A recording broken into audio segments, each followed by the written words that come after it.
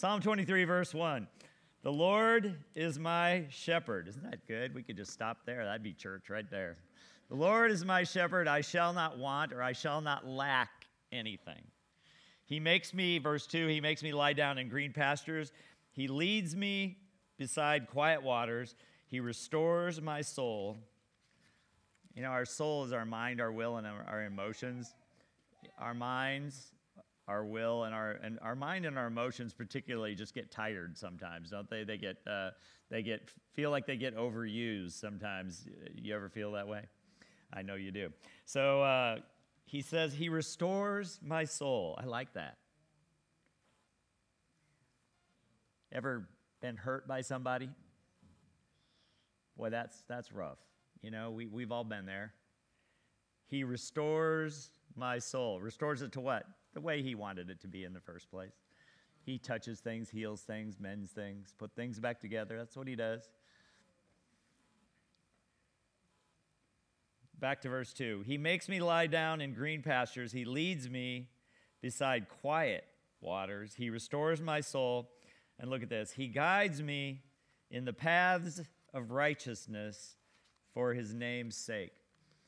You know, I hate to admit this, but I will admit this anyway. I was driving down I-80 heading east one day. I was about, probably 50 miles east of Omaha, and I got too warm in the car, and I was wearing a hoodie, and I thought, this was a long time ago, by the way, so like 30 years ago, so I was younger then and not as smart as I am now, I hope.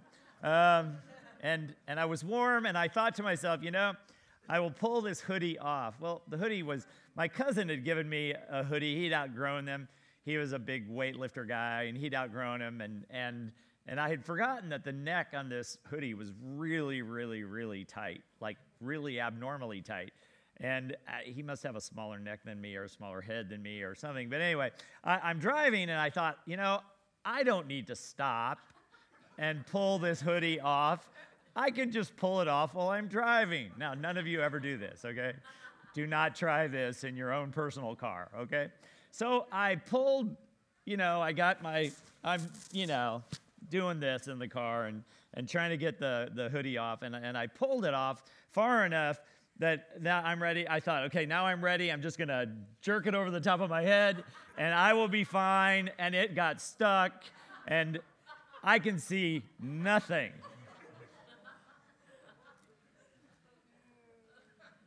And I'm like, your brain does really crazy things when you are in an absolute panic. And I'm like, I probably better hold onto the steering wheel.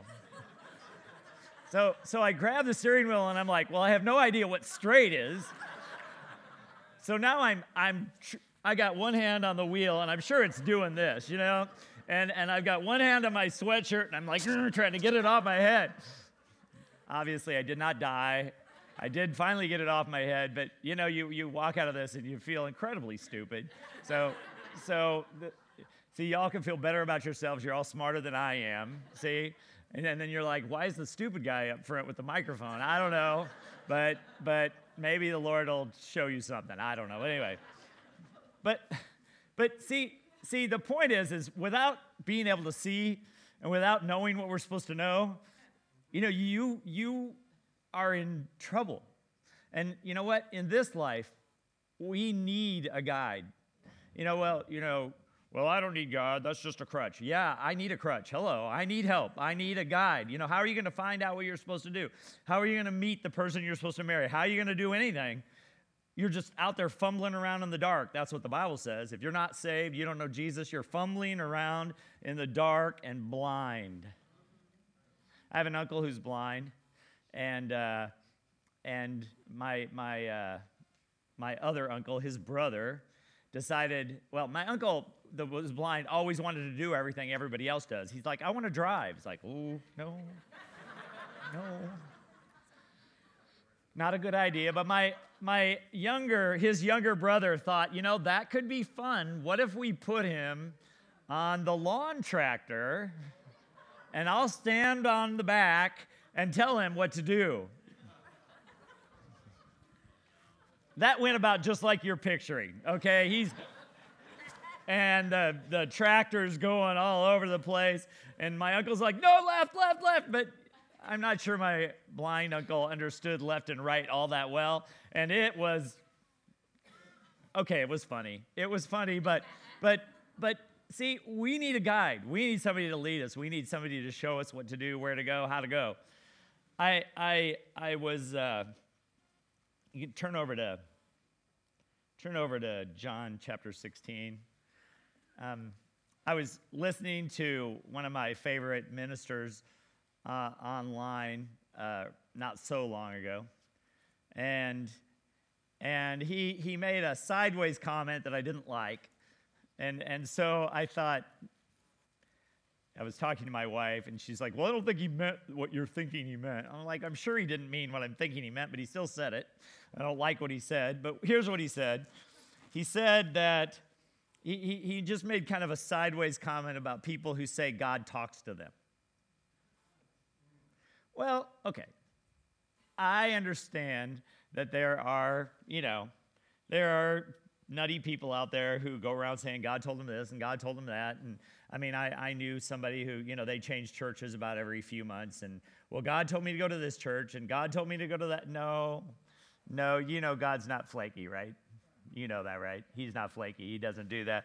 And then, Paul addressed it in one of his letters, people who are always talking about the visions they've seen and all these things. Okay, but Paul, then he balanced it. Okay, so we got flaky on one side. And on the other side, Paul said, don't despise prophecy. Why did he say that? Well, because of those people. Now, see, I years ago, I was in a they call different things camps. You guys, we're Word of Faith camp, whatever that means. There's prophecy camp. I was in a prophecy camp church years and years ago.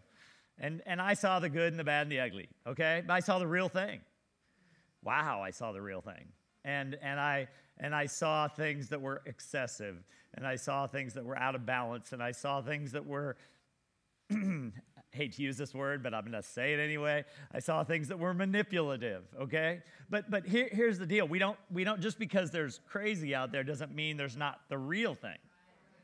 And see, there's not a person in this room that loves God, that doesn't want to follow him, that doesn't want to know him, doesn't want to know what he wants them to know and do what he wants them to do and fulfill the reason that we're on this planet. I mean, there's not a person in this room that doesn't feel that way.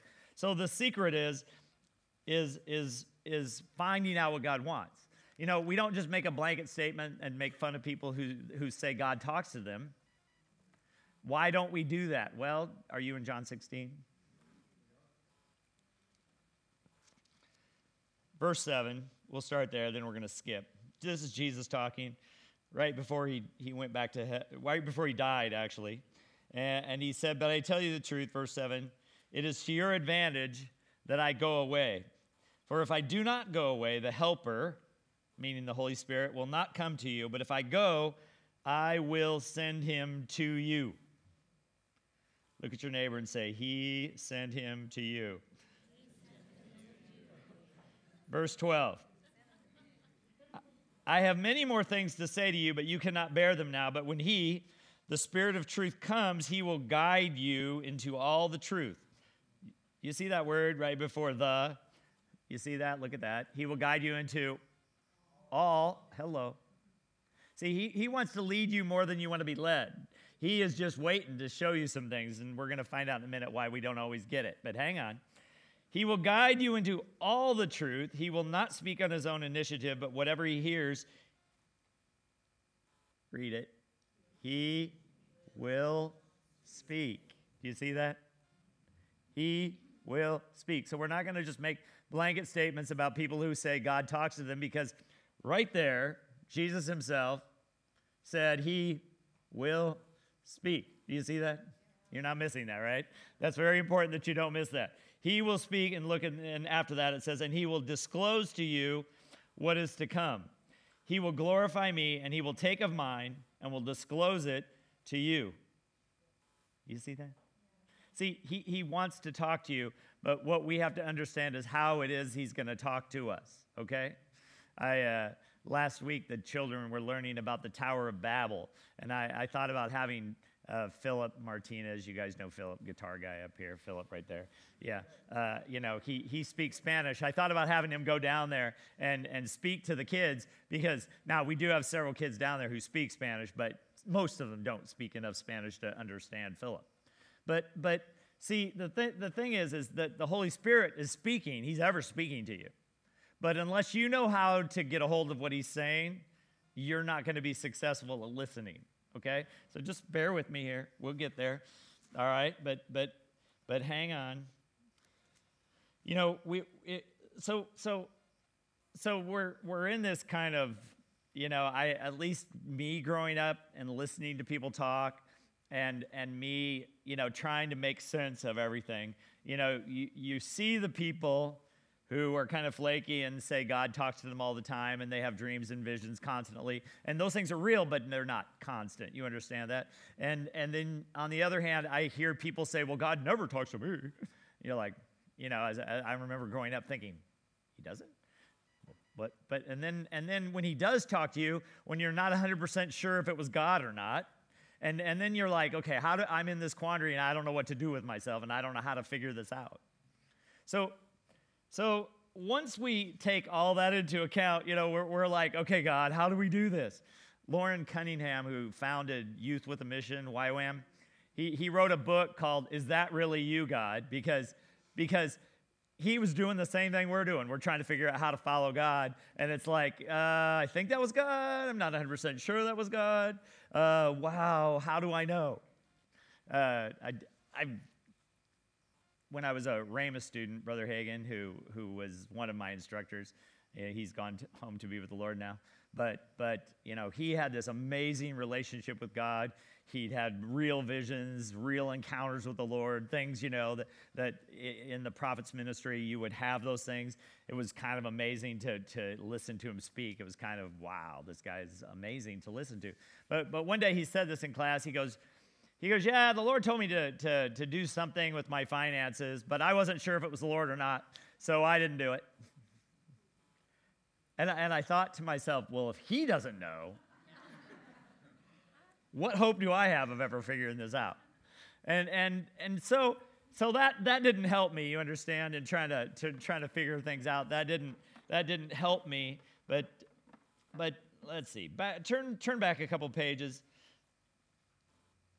to John chapter 14, in that sea of red ink that if your Bible's like mine and all of Jesus' words are in red, it's back a couple pages. Again here, Jesus is getting ready to go to the cross. He's telling the disciples he's leaving them because he was going to die. He was going to come back to life. Then he was going to go, a few weeks later, he was going to go back to heaven. He was telling them how this was going to be. And, put yourself in the disciples' shoes, okay? Jesus just said he's leaving him. So they've been following him around for 3 years. They really haven't had to make any decisions much. They haven't really had to think much. They've just been doing whatever he said and going wherever he went, and they didn't have to make a lot of decisions. They didn't have to do a lot of anything. They just followed Jesus around. Now Jesus says, I'm leaving you. And you can imagine the disciples going, what are we going to do without him? I would have done that if I was there. So, John 14, verse 16, Jesus said this to him. He said, I will ask the Father, and he will give you another helper that he may be with you. How long? Do you see that? When you got born again and the Holy Spirit came to reside in you, it's forever. He's not going anywhere. Not even after you go to heaven, he's still with you. It says forever. Do you see that? Forever. He's with you. All right, he's going to be your forever guide. That's good. It's good news. Verse 17, that is the Spirit of truth, whom the world cannot receive because it does not see him or know him, but you know him because he abides with you, and future, he will be in you. He's in us.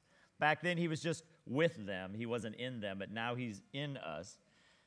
Jesus made a way for that by dying on the cross. Verse 18, look at this. I will not leave you as orphans. I will come to you. Why did he say that? Because they were feeling like orphans. So he's like, Jesus, you're going to leave. What are we going to do without you? We're going to be alone. Our guide, our helper, our leader, he's gone. See? Okay. Verse 23, Jesus answered and said to him, if anyone loves me, he will keep my word, and my Father will love him, and we will come to him or her and make our abode with him or her. He who does not love me does not keep my words, and the word which you hear is not mine, but the Father's who sent me. Verse 25, these things I have spoken to you while abiding with you, while living with you, but the Helper, the Holy Spirit, whom the Father will send in my name, he will teach you all things and bring to your remembrance all I said to you. I can't tell you how often I see this happen, because after I speak, and Pastor Tony says the same thing, that after we speak, somebody will come up to us and, I loved how you said da-da-da-da-da, and you think to yourself, didn't say that. But see, God's talking to you. He's the teacher. And what you're getting from what I say, maybe what I say, and it may be what he says.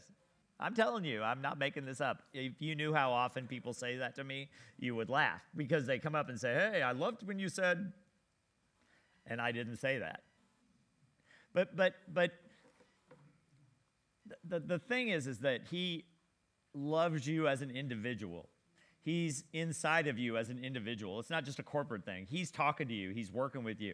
You know, the word says, work out your own salvation with fear and trembling, because it is God at work in you. He's at work in you. Yeah, but I don't feel him and I don't see him. Well, no, because you don't know how to look for him. But he's there, and he's working, and he's doing, and he's helping you, and he's strengthening you. Well, I don't see that. Yeah, but he's still doing it. It doesn't matter whether you see it or not. He's still doing it.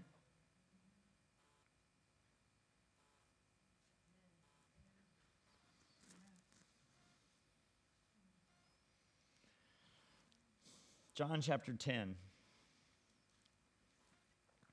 You know, when God's at work in you and he's strengthening you by his word and helping your thinking to get straightened out. You know, when you're born again, you're a new creation in Christ. Your spirit man is made 100% new. That's where he dwells. But your mind, your will, and emotions, they need help. You know that. You know, I mean, when somebody gets saved, their mind, will, and emotions are just the same as they were before they got saved. Nothing has changed at first. But God will start working and he'll start straightening things out. You know, I don't know about you, but when I was younger, I'd try to tell God what he needed to work on in my life. And he'd be working on something, and I knew he was working. He only works on one thing at a time. I knew what he's working on. I'm like, Lord, that's not important. What I need you to work on is this. I couldn't tell you the probably hundreds of times that I said that to him. And see, he's smarter than we are, though, and he knows what he needs to work on. Because as he works on things,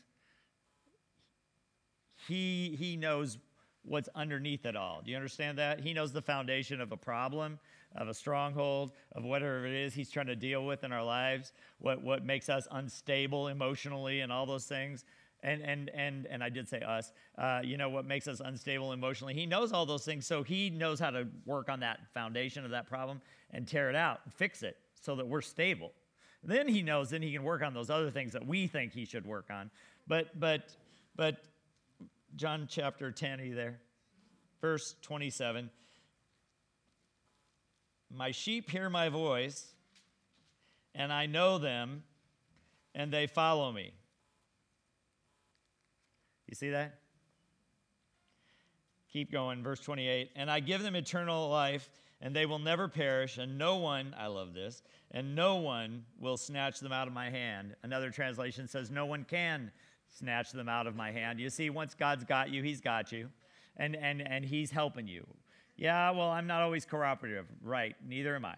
But you know what? But he's still got you, and nobody can take you out of his hand. And he said, now, I think this is interesting. Back to verse 27. My sheep hear my voice. And then he says, and I know them. See, he knows Ron perfectly. You don't know Ron perfectly. Sally's married to Ron. She doesn't know Ron perfectly, but God knows Ron perfectly. So Ron, he says, Ron, here's my voice. And Ron may say, I'm just using you as an example. You don't mind, do you, Ron? Ron may say, well, I didn't hear his voice. Yeah, you did. You just didn't recognize what it was. That's okay, though. Ron heard the voice, but Jesus said, I know him. And he's following me. See, Ron is following him, but he's like, yeah, but that hearing thing, that's a little weird. No, see, you are following him. But people say, well, I never hear him. I had somebody come and tell me that one day, not so long ago. He never talks to me. Well, how did you get saved? Well, what does that have to do with it? Well, let's think about that for a minute. Yeah, it does have something to do with it. How did you get saved? Well, I became aware of my need for God. Well, how did that happen? I have no idea. Well, I heard a preacher, right. But see, he's the teacher. He's the one who's talking. That's what he does. He woos people. And I mean, Jeremiah 31:3 says, I have loved you with an everlasting love. I have drawn you with loving kindness. See, you found out about the love of God. You found out about Jesus. You found out about what he did for you. And something inside of you was calling out to that, going, yeah, I need that. Well, see, that is the beginning of you hearing him. And that's how he talks to us. Yeah, but that was just like a feeling, kind of exactly, not exactly a feeling. It was just this sense that I had. Right, but did you have that sense before? No, I just suddenly had this sense that I needed God and I needed to get saved. And I wanted to, when they asked if anybody wanted to receive Jesus, I ran up there or I talked to the TV, and prayed with the guy on the TV or whatever you did. Or maybe, I heard of a lady, she just was reading the Bible and she said, I just called out to the Lord, laying there in bed. Okay, well, it doesn't matter how you call out to him. Jesus says, as many as have received him, to them he gave the right to become the children of God. So as you call out to him, as you receive him into your life, and that's a step, it doesn't just happen automatically. My mother years ago, my mother loves to share Jesus with people. My mother asked the pastor's daughter at the church we were going to at the time, and she wasn't very old, you understand. She wasn't a little kid. She was more grown up than that. But my mother asked her, how old she was when she received Jesus, and she goes, well, my dad's the pastor. Yes. In case you didn't know, that's the wrong answer, okay? That's not the right answer, okay? Because our salvation is an individual decision that we receive him into our lives, okay? It isn't something, well, you can't ride on, somebody else's coattails. Well, my mother was a good Christian, and that's good. Great example. Doesn't get you anywhere, but it gets you in a place maybe where you can receive Jesus. Jake, didn't get saved because his mother is saved. You understand that? You understand that? He had to make a decision himself because that won't do it. But when you call out to God on your own and receive him, that's the beginning. And that's your first time when you've heard him talk. Now, most people, they say, well, yeah, but I've known this for a long time. God was working in there. Right. He's been working in there. That's what he does. But I never hear from him. Yeah, you do, because you sense that. So a lot of hearing from God doesn't have anything to do with words, and we're going to talk about that in a minute. But it has to do with an inward knowing. Now, sometimes we call that conscience. Sometimes we call that an intuition. Sometimes we call that a variety of things. But it all is the same thing because it's our spirit man responding to God. And if you're born again, it's your born again spirit man, which is a faithful guide, a trustworthy guide. Now, your head may not be a good guide, but right down here is a good guide.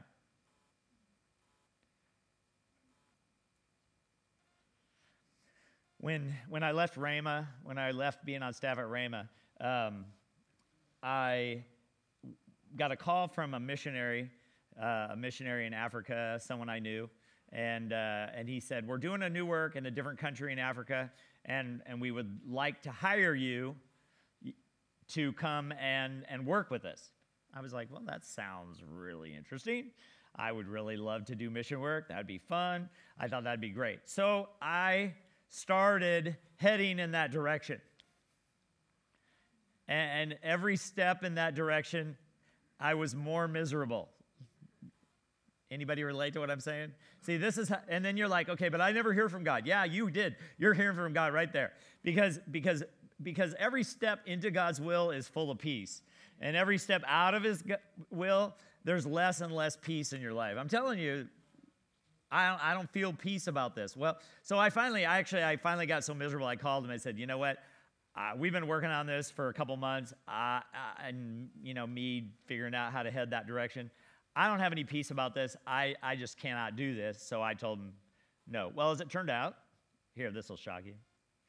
The whole plan that they had to move into this other country and do work over there completely fell apart. The government of that country made it so difficult for them to work there or to even try to set up working there that they had to scratch the whole thing. It was going to take 2 or 3 years to figure out how to even set it up, much less try to get somebody in there. And it completely fell apart. So God's not going to let me just walk into a mess. You see that?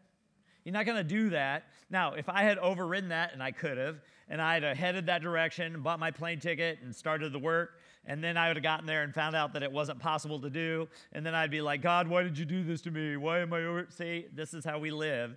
And see, he tried to stop me. He was trying to stop me, but if I had overridden it, then I would have just been frustrated. You see that? But see, that's how he is. He wants, John 10:27. My sheep hear my voice, and I know them, and they follow me. Yeah, but I don't always do a good job following him. Okay, well, that's why we're talking today, all right? A person who's not born again, who has not received Jesus in their life, should not expect God to lead them. I was a guy one day, I was talking to him, and he's like, well, I want God to lead me like that. And I'm like, you're going to have to get saved. Because he's not going to lead you like that until you're saved. Now, he will lead you to Jesus. That's what he will do until you're saved. He will keep trying to lead you to Jesus. All right?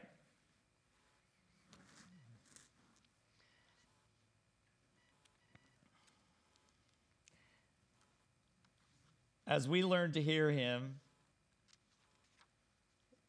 he's so faithful to lead us. And as we practice listening, becoming spirit conscious, See, what happens is we're very body conscious, aren't we? I was grilling the other day, and the wire brush must have kicked off one of the wires, and must have broken off, and it landed on the concrete. And when I went out to clean the grill after it cooled off a little bit, I was wearing my socks. Yes, I shouldn't do that, I'm sure.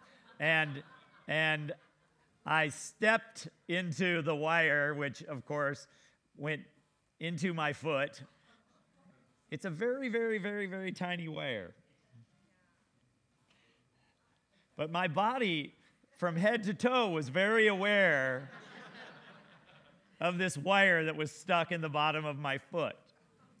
So I hobbled and hopped into the house and took off my sock and found the wire and got it out and then put some shoes on and went out and finished the job. But my point is that we're very, very body conscious because we live in this earthly body, and if it hurts anywhere, we're aware of it. And if it's cooperating and doing what it's supposed to do, we're aware of that. But we're very body conscious. We're also very soul conscious. Our mind, our will, and our emotions, we're very aware when, somebody cuts us off in traffic, or somebody snubs us at work, or doesn't say nice things to us, or they're whatever, or somebody makes us really, really, really happy. When I met my wife, I was really, really happy. I was like, who is that young, beautiful woman who probably won't want anything to do with me? But I was wrong. But when, we're emotional people, and if we just live that way and don't become spirit conscious, we're unstable emotional people, which is not a good way to live. Okay, it's also, people say, we're a 3-part being, body, soul, and spirit. You know that the Bible says it's spirit, soul, and body? Why do we say it backwards? Because that's what we're conscious of. Just listen. You'll hear people do it all the time. They say it wrong. And the Bible says spirit, soul, body, but all these Christians you're around, they're saying body, soul, and spirit. Why? Because I'm telling you, because we're body and soul conscious, all right? But we're not spirit conscious like God wants us to be. But as we learn how to hear him, it's awesome. You remember Jesus in John 4? He talked to the woman at the well, and he says, God is a spirit, right? And those who worship him must worship him in spirit and in truth. We worship God out of our spirit, man, all right? We worship God out of our spirit, man. Why do I keep pointing here? Because our spirit is here. One time, Brother Hagin laid his hand on me, and I'm not that touchy-feely guy. I'm not that guy who, I feel. It just doesn't happen. I'd watch, I have fallen like under the power when people have laid hands on me, but I rarely do. And I used to just fall because, they kept pushing, and I thought, I give up. I'm just going down because this is stupid. But then I got hard-headed, and I put my foot back. I was like, watch me up here. It's like, unless God, now, I will say, the first time it happened to me, Rodney Howard Brown laid hands on me, and the next thing I just crumpled on the floor like an old shirt.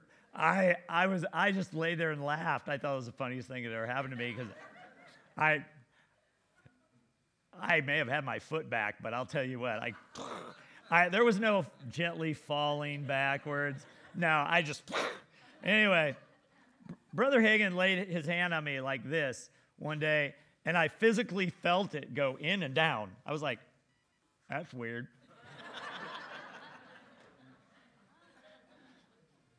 But our spirit man's right here. It's somehow, don't ask me, the Bible calls it our heart, but it's here somehow. I don't understand it, but I'm telling you, but I'm telling you that's real. I was like, whoa. I thought, well, whatever it was, I received it. See, God is a spirit. We're made in his image. He's not a physical body. He's not just some mind. Have you ever heard people say that? He's this great mind in the sky. No. He's a spirit. He made us in his image. We are a spirit. And so as we grow in him, turn over to 1 Corinthians chapter 2. As we grow in him, and as we follow him, we become, if we allow it, we become more spirit conscious. It's a sign of a mature believer that they're more and more and more spirit conscious. Because they're learning to pay attention to whatever it is God is saying to them, but he's not going to talk to your head. See, that's what we want. He's not going to speak in words that are out loud. Now, once in a while, we probably won't get there today, but he'll talk in a way that sounds like he's speaking out loud, but it isn't out loud because nobody else in the room heard it. But he doesn't talk to our heads. He doesn't talk out of a physical body. He speaks to our spirit. We're going to get to that. 1 Corinthians chapter 2. Start with verse 9. But as it is written, things which eye has not seen nor ear heard, and which have not entered the heart of man, all that God has prepared for those who love him. Verse 10. For to us God revealed them through the Spirit. You see that? Where's the Holy Spirit? In you. And the Spirit searches all things, even the depths of God. It's God's Spirit. So you understand that? So the Holy Spirit is God's Spirit. It knows all about what he's thinking and doing, all right? He knows all about that. And then he comes to live in you, and he brings everything he knew with him, and he lives inside of you. Well, why don't I know more? Well, because you don't know how to listen. But you can train yourself to listen. You can practice listening. But it takes time. Don't beat yourself up. Just work with it. Figure it out. You'll see. Anyway, so where are we at? Verse 10. For to us God revealed them through his Spirit. The Spirit searches all things, even the depths of God. For who among men knows the thoughts of a man except the spirit of the man which is in him? Nobody knows what you're thinking but you. Aren't you glad? Sometimes, yeah.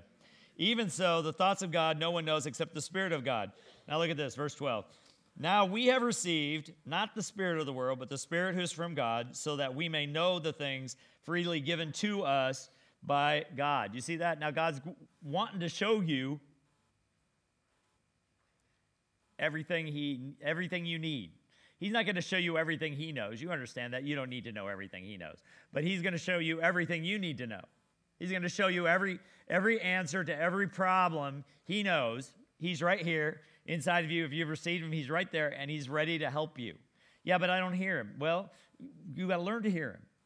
Look at the next, it's not the next verse, but look down at verse 14.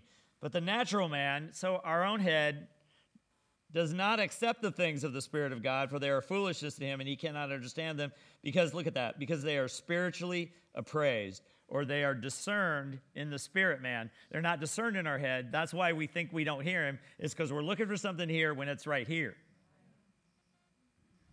Well, all I have is an impression. Exactly, and that's where you start. I have this impression that I need God. I'm going to receive him. I have this impression I should pray, so I'm going to pray. All right? The other day, we have some things, we have some storage units, and I mean, this is trivial, except as you learn to follow him, it gets less and less trivial and becomes more and more important because you're starting to pay attention right here. So we have a storage unit, and we needed to rent a truck to get some things from the church to storage, and from the storage to church, and pick up some things at a store and do these things. And I picked up the phone to call the rental car company to reserve the truck, and right here, no. Like, okay. I thought, well, another day then. Click, phone back on the receiver. Why was that? No idea. No clue why, but I've overridden enough of those, and then things don't work out, or something doesn't happen, or people have said, oh, I had a car accident. I knew a Rhema evangelist who was getting on a plane, and the Lord said, no, she didn't. The plane crashed. I'm not making this up. See, is it a life or death situation? Probably not. Could it be a life or death situation? Yes, it could be. That's why it's really, really important to learn how to pay attention down here.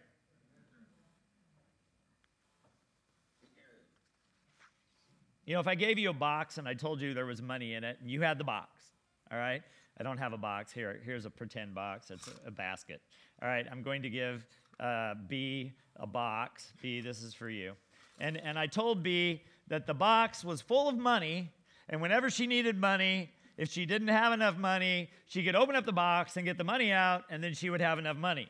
Now, B could look in her closet, she could look in her car, she could look in the sock drawer of the oven, the microwave. Don't ever store things in your microwave.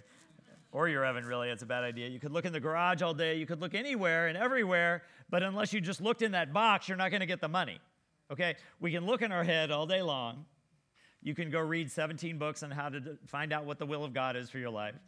And I'm not saying you shouldn't read those books. I'm just saying you're not going to find the answers you need until you start looking in your spirit, man. All right? Because that's where the answers are. Because that's where the Spirit is. He's not in the oven. All right? He's not anywhere but here. So we look in all the wrong places. We go and ask 17 people we know what they think we should do, and we get the prayer chain praying because we need an answer, and all the time, all that while, the answer is right inside of you. Well, how do I get to the answer? You don't have to look this up, but you know, verse 7 of 2 Corinthians chapter 4 says this, but we have this treasure in earthen vessels so that the surpassing greatness of the power will be of God and not of ourselves. The treasure is the Holy Spirit. The earthen vessel is our body. He lives inside of here. That treasure chest, it doesn't have money in it, but it has all the answers of anything we could ever need is right inside of us, and we just have to learn how to hear from him and how to connect with him in better ways. You know, Colossians 2 The end of verse 1 says, Christ himself, verse 2, in whom are hidden all the treasures of wisdom and knowledge. How many of you ever need wisdom? Knowledge, anyone? Yeah, all of us. We all need to hear from him. We all need help to get a hold of him and to learn things. Turn over to Proverbs chapter 20.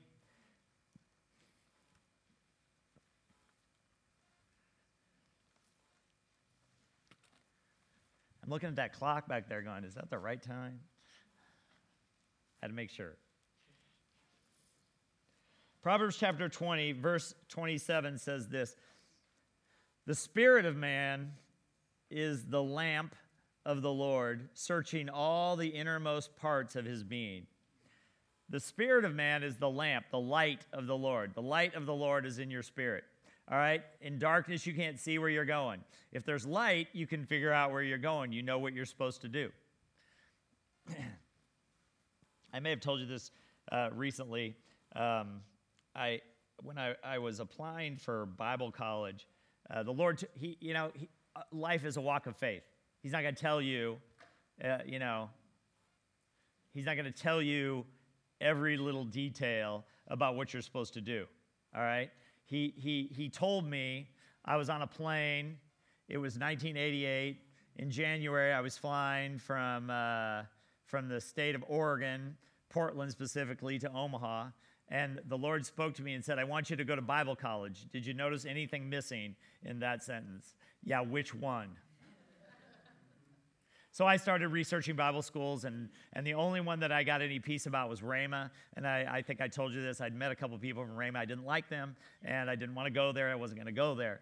But the Lord wouldn't let up on me. So I'm heading in the wrong direction, no peace, feeling worse and worse. Heading in the right direction, it was the right thing to do. You just know it's the right thing to do. I don't know how you know that. You just know, okay? Because it's right here, right? It's right in your spirit, man. And, in John chapter 1, you don't have to turn there, but John wrote this. He said, the light shines in the darkness. And then he said at first, he goes, and the darkness did not comprehend it. But then he said, there was the true light, Jesus, coming into the world that enlightens every man. Enlightens every man. See, yeah, but he doesn't talk to me.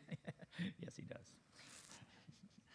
Okay, if we're going to take a vote here, okay, do I believe God or do I believe my feelings that God never talks to me? No, see, it says he enlightens every man. Where's that light? It's in your spirit, according to Proverbs chapter 20.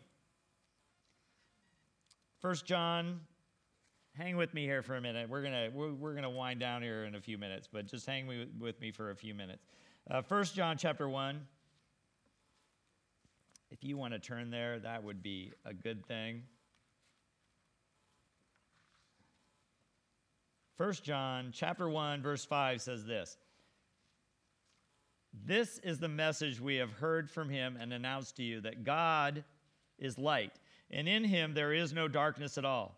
If we say that we have fellowship with him and yet walk in darkness, we lie and do not practice the truth. Verse 7, look at this. But if we walk in the light, as he himself is in the light, we have fellowship with one another. Do you see that? You see that? If we walk in the light, what light? The light we have. Where's that light? In our spirit. So he's not telling you should know everything. He's telling you to take what you do know and walk in that, okay? Yeah, but I don't know much. Good, start there. That's a good place to start. You got saved yesterday, then you still know that sense inside that you need him, and you received him, and now that's where you start. You start paying attention there. Walk in the light. The light's in your spirit, according to Proverbs chapter 20, verse 27. The spirit of man is the lamp of the Lord. If we walk in the light, as he is in the light, we have fellowship with one another. You know, we hear that verse. I think Leanne read it Wednesday night.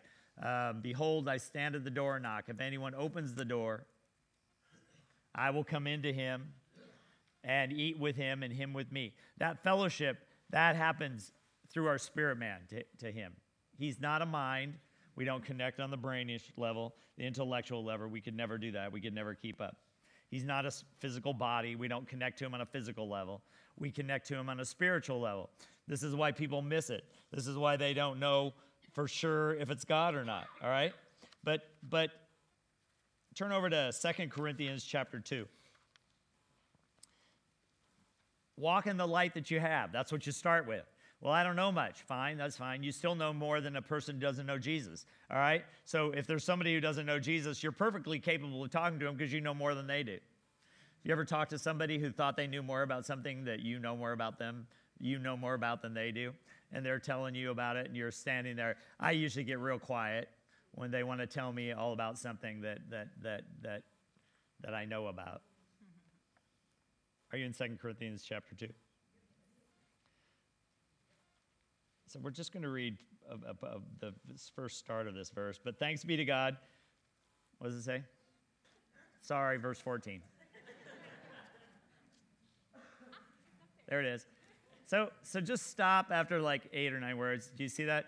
Look at that. But thanks be to God who always leads us. Just stop there. We always keep going, and then it gets muddled in our head. Did you see that? Do you see that? He is always going to lead you. He is always going to lead you. Do you see that? Do you think he lied? Do you think he didn't mean what he said? No. See.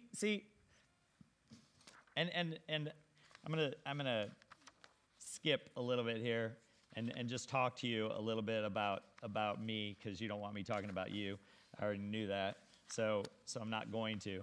But you know, when we learn to follow him, we start paying attention to him. I'll get out my heart. Some of you have seen this before. I have a piece of cardboard here that has sandpaper on one side and fuzzy, velvety, soft on the other side. Do you see that? Okay, so when we start following him, that inward witness, that sense that we have inside, I start going in the wrong direction, and my heart's just going to start scratching on me. Somebody said, yeah, when you start going in the wrong direction, it's like taking a shower with your socks on. Something feels really wrong. It's not really a feeling. It's just this inner sense. And I'm telling you, because your spirit man knows things your head doesn't know. Because the Holy Spirit lives there, and he knows everything. So when you're starting to move in a certain direction, if it's the right thing, it's like right. You know it's right. Okay? When it's wrong, you know it's wrong because it just starts scratching at you and it just doesn't feel right.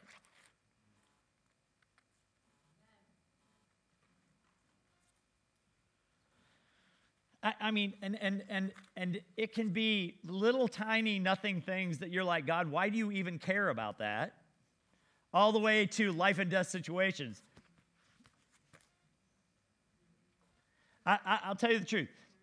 I had met more than one woman before I met my wife. You understand that in my life. There half the population of everywhere you go, roughly, is female. Do you understand that, right? And I had met several women before I met her, and every single one, and one time the Lord spoke to me in words, she's not the one.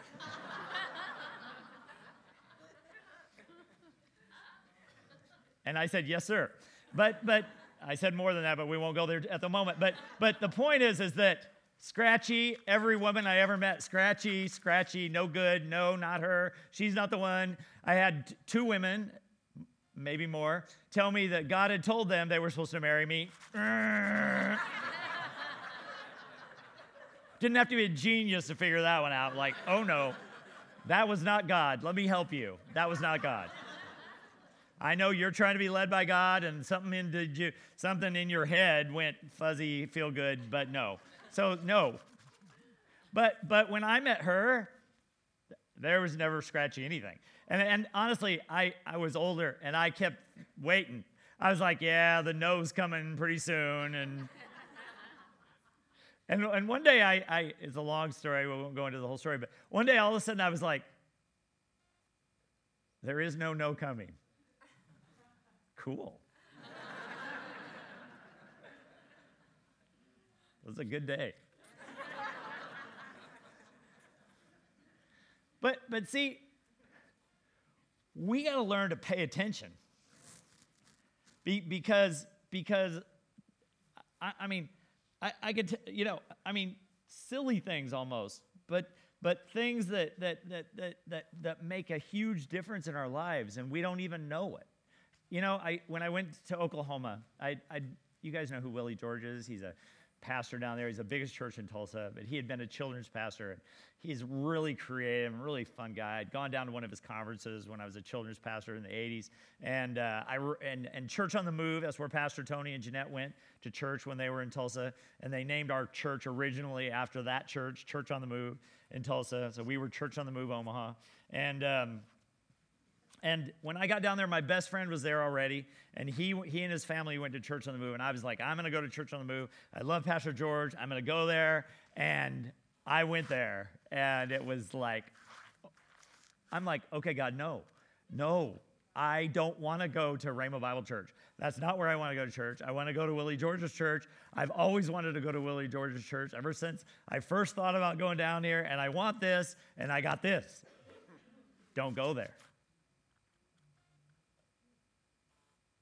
Well, I thought, well, maybe that wasn't God, and maybe I'll just go one more time and see how it is.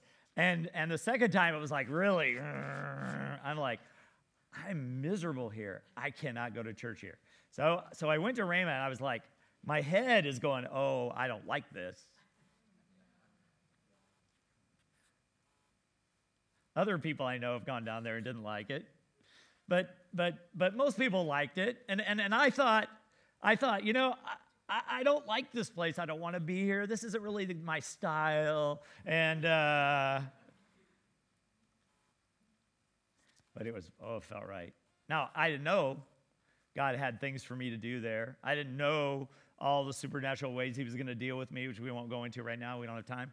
I didn't know I was going to be on staff there someday, and I was going to be on the pastoral staff. I didn't know any of that. But what if I had just said, no, I'm going to Willie George? You know what? The scratchy feeling would have gone away. After a while, you just get numb to it. And I would have gone there, and I would have missed God's plan for me. When I did not like Tulsa when I moved down there at all. I couldn't wait to leave. And I was like thinking, okay, if I have my truck packed at graduation, I could even drive the truck to graduation. Then I could get in the car or get in the truck and head north. I'm not making this up. I really felt this way. And every time I went down there, I was just thought, I hate this town. It's so miserable. It's so backwards. If you've ever been to Tulsa, it's just, it's seriously about the same size as Omaha, and it feels like some podunk little town that doesn't have anything to offer. I probably shouldn't say that. Anyway, I didn't like it, and I didn't want to be there. And my second year of Rhema, so I've been there. It was just a 2-year program back then. So I'm halfway through the second year, and I came home for Christmas after the first semester, and I went back to Tulsa, and as I'm driving into the city,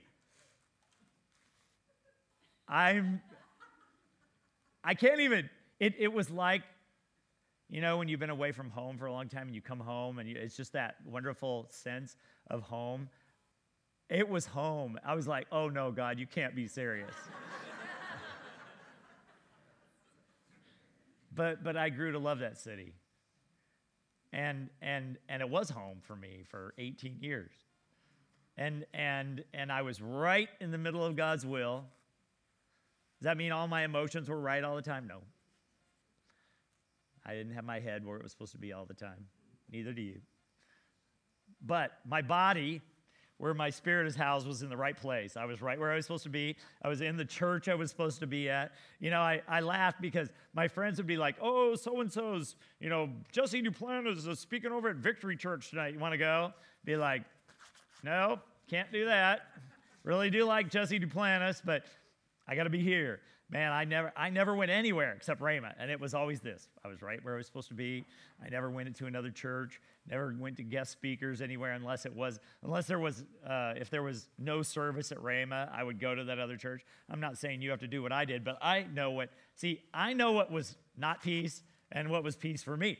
So see, I wasn't one of, where there's people down there, bless their hearts, they're so flaky. They go to every, wherever the latest and greatest speaker is, that's where they go. They don't have a home church. Well, I don't really have a home church. I just follow the Lord. Really? No, I don't believe that, because God's going to plant you, because you're not going to grow unless you're planted. We better not get off on that, but I think the Lord's going to have me continue this next week, next Sunday. But you know what? He wants to lead you. He's all excited about leading you. He's all excited about you being in his plan and learning to hear his voice and learning how to track him and how to go, what to do and where to go. He's all about it. He's excited. But we have to learn, and it takes some practice, guys. That's why Brother Hagin said, I didn't know it was the Lord, so I didn't do it. Well, okay. But as we practice, as we walk with him, as we talk with him, as we build, it comes out of relationship. As we build our relationship with him, we're going to know and be confident. We're going to be more and more confident that we're following him and that we're doing the right thing and that he's leading us. All right?